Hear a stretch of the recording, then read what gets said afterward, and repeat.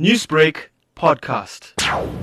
These are very challenging times, Salma. If you recall, the COVID-19, the courts generally what they do is this: if they hand down judgment, I use the word viva voce, meaning it's from the bench, then they inform the parties at least 48 hours ahead that a judgment is to be granted. In this particular case, because of COVID-19, both the judgments are handed down electronically, meaning they normally inform the parties at least 8 hours or so before that tomorrow morning judgment is going to be handed down and it will be emailed.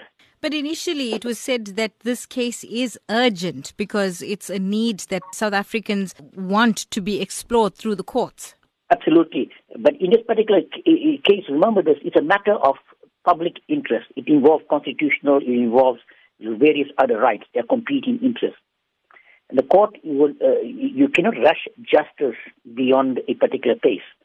The court needs to make a proper deliberation, weigh all the evidence, etc., and then make a finding. So in this particular case, the longer it takes, meaning which the more time it is taken to make an absolute finding that will be sound in law and in principle. Now, the matter is being heard by the High Court.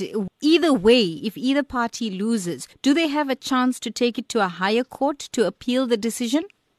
Absolutely. It does not change the fact that there are appeal procedures are in place immediately after the handing down of a judgment. Normally the parties have 30 days with which to lodge an appeal. Whichever way this goes, the South African public are the ones who will be waiting with bated breath for an answer. Absolutely.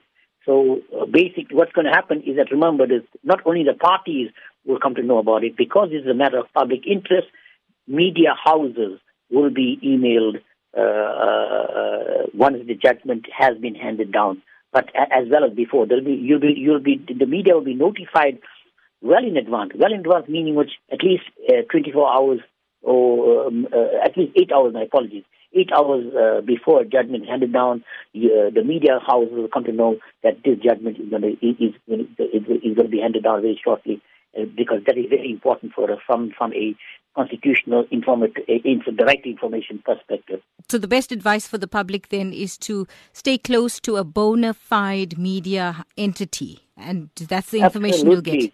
Absolutely. Particularly, I'm using the word particularly radio stations, because radio stations are the first in the line of communication in any matter of such substantial public interest. Newsbreak, Lotus FM, powered by SABC News.